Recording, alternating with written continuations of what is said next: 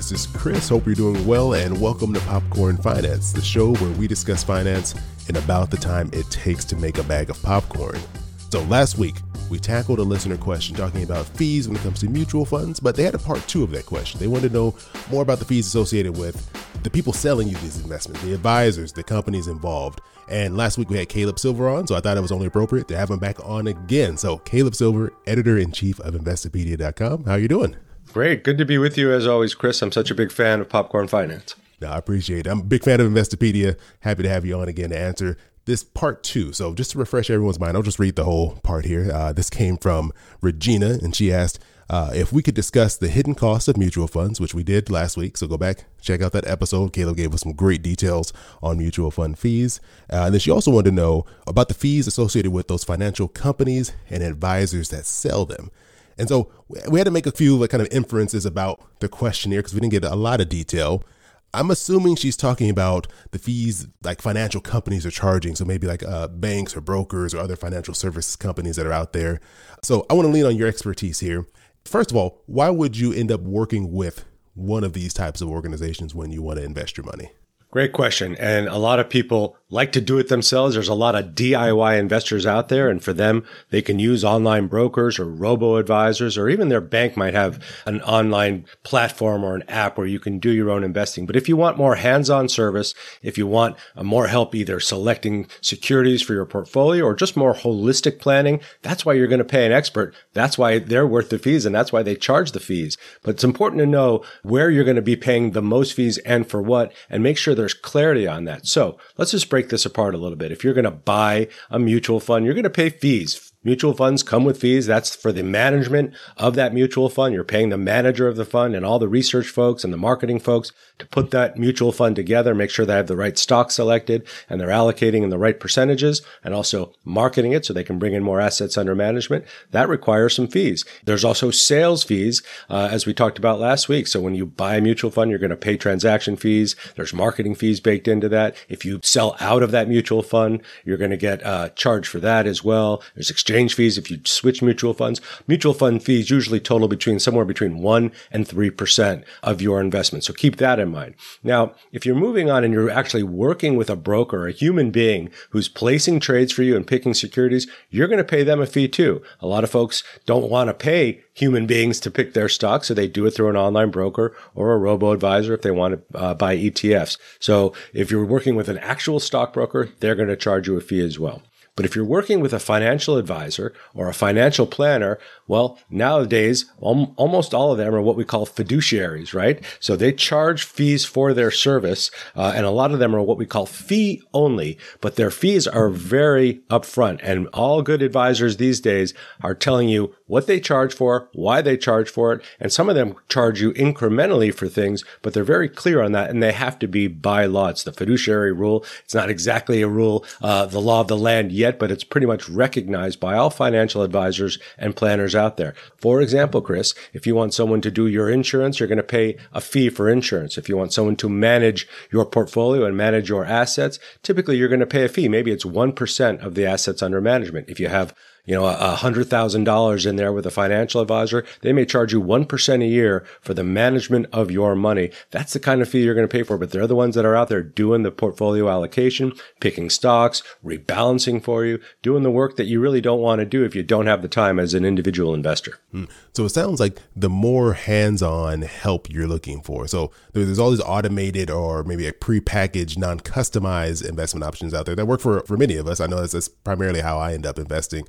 But if you want a little more hands-on, if you need help with other things outside of just, picking what's going to go into your portfolio, that's where these other fees would start to come into play. Absolutely. But if you've noticed in the brokerage industry among the online brokers, and it kind of started with Robinhood, but now it's all of them, they don't charge fees anymore for the trading of stocks. There's no commissions for the trading of stocks. So even if you're working with a financial advisor and they're trading stocks for you or building your portfolio, they are going to charge you a fee because they're actually doing that hard work and the research. That's what you're paying for. But financial planning and working with a financial advisor is about more than just pick stocks for me and build my portfolio. You want holistic planning. Again, that is everything from insurance to family planning, retirement planning, maybe end of life care or health care. So you want an advisor or a planner that's going to help you with that full service of options. And every one of those things comes with a cost, comes with a fee. And your planner or advisor is going to be very upfront with what that is.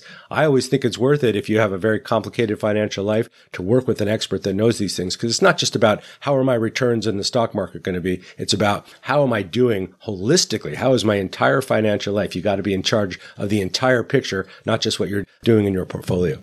I'm really happy you brought that up, because what gets attention oftentimes, whether social media, the news, it's investing, it's returns, it's what the stock market is doing, because that's what's exciting, because people are making money or maybe losing money depending on what's going on.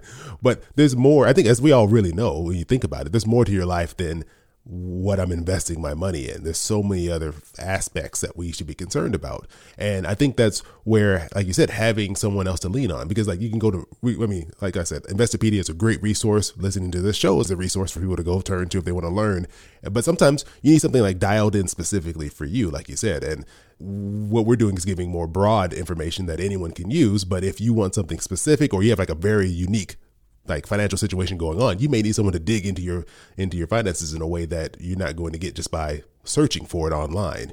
And I think that's where the value comes in, where there are fees associated with these services, but there's a fee for a reason. Absolutely, 100%. And I am the editor-in-chief of Investopedia. I've been investing for 25 to 30 years. I use a financial advisor because things became very complicated for me, and I want someone to help me think through a lot of the choices I have to make. But to your point, Chris, it's not just about your portfolio returns. That's the sexy part. The stock market gets all the attention. It's on TV all day long. I'm out there yapping about it. The important thing is your holistic financial life. And I'll tell you something right now.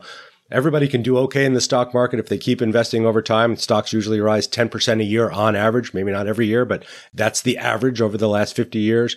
But it's the other things like taxes. It's the other things like insurance and the other financial products you buy. A good financial advisor or planner can help save you money or help you make a better decision that's better for you in the long run. That's actually going to be worth more than your portfolio returns if you do it right. That's the benefit of working with an expert, and that's why they charge money, and the good ones are worth it.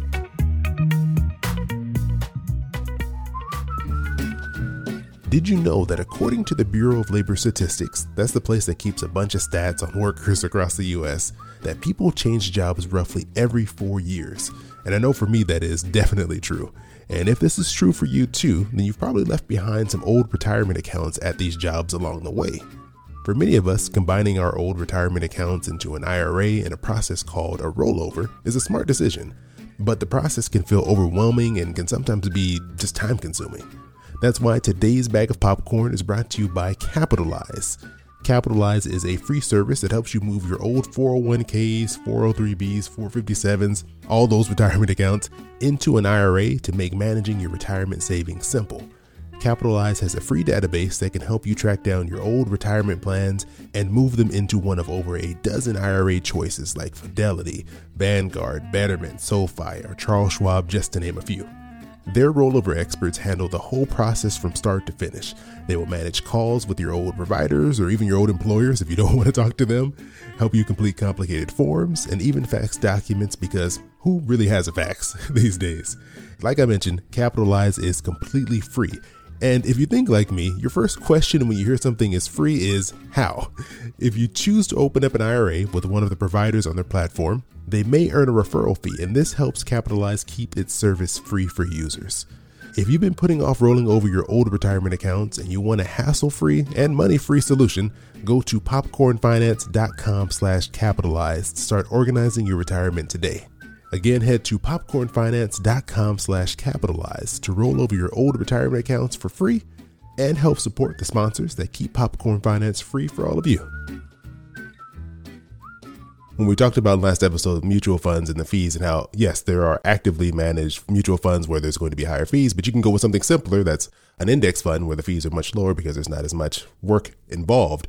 In those situations, yes, you can go for the cheaper option because you don't need someone in there, going through picking individual stocks for you. But maybe take those savings and invest it in, like you said, the fees that are worthwhile when it comes to getting the proper help for your specific need if it does arise. Absolutely. And we encourage it. And if you can afford a financial advisor or planner, it's usually a great idea because they'll end up making you more money over the long term. Thanks for breaking this down. You put this in a way that made it really put it in perspective. So thank you. I was not thinking, I was even kind of like shaping my thoughts on this as you were talking. So I appreciate you breaking this down for us and breaking it down for Regina who sent in the question. And before we get out of here, as always, where can we reach out to you? Where can we learn more about what you're doing and the resources that we can all use when we have a question out there? Well, come right in. It's Investopedia.com. We've been here for 23 years. We're going to be here at least another 23, but it's free and there's a ton of information there. We got 36,000 articles on Investopedia.com, but we're also all over the social media platforms. So we got a TikTok channel where we're doing just basic investing advice and telling people what's going on out there in the market, helping the educated investor think about how to position themselves given what's going on in the news. But we also have a podcast, my podcast, the Investopedia Express. I got to get you on that, Chris. You can find us anywhere and reach out directly, DM or come right to me. You'll find my email on Investopedia.com. I appreciate you coming on. I'll put all the links to all that into the show notes, especially the TikTok one, because there's so much bad information. We need to spread more of the good information on finances on TikTok. So thank you so much, Caleb. I really appreciate the time. It's always great having you on. It's my pleasure. Good to see you, Chris. And thanks to all of you for coming back and joining us for part 2 of our conversation on mutual fund and investing fees. Also, big thanks to Regina, who sent in the question that spurred these past 2 episodes. She sent me this question via email, and you can do the same by reaching out to me at questions@popcornfinance.com or reach out to me on Instagram at Popcorn Finance Podcast, which is where I went to pull today's kernel, which is going to Yvonne, who I had a quick conversation about helping the next generation make better money decisions. So I think it's always great to take an opportunity to help the people younger coming up make better decisions with their money than we did. So Yvonne, thanks for reaching out, and you all can be just like Yvonne and get a shout out on a future episode by just joining me over on Instagram. So remember, at Popcorn Finance Podcast, or come join me on YouTube as well. Check out some of the videos I'm putting together there. Just search for Popcorn Finance, just like how you did when you found this podcast right here. So as always, I appreciate you joining me for another bag of popcorn. I hope you have an amazing rest of your week, and I'll talk to you soon.